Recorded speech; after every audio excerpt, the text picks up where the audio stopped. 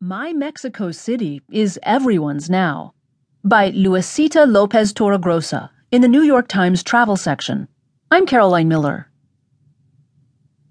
In the hour-long traffic jam from Mexico City International Airport, on a road clogged with cars, buses, and trucks, I keep glancing out the window, looking for familiar signposts, streets, neighborhoods, threads of childhood memories.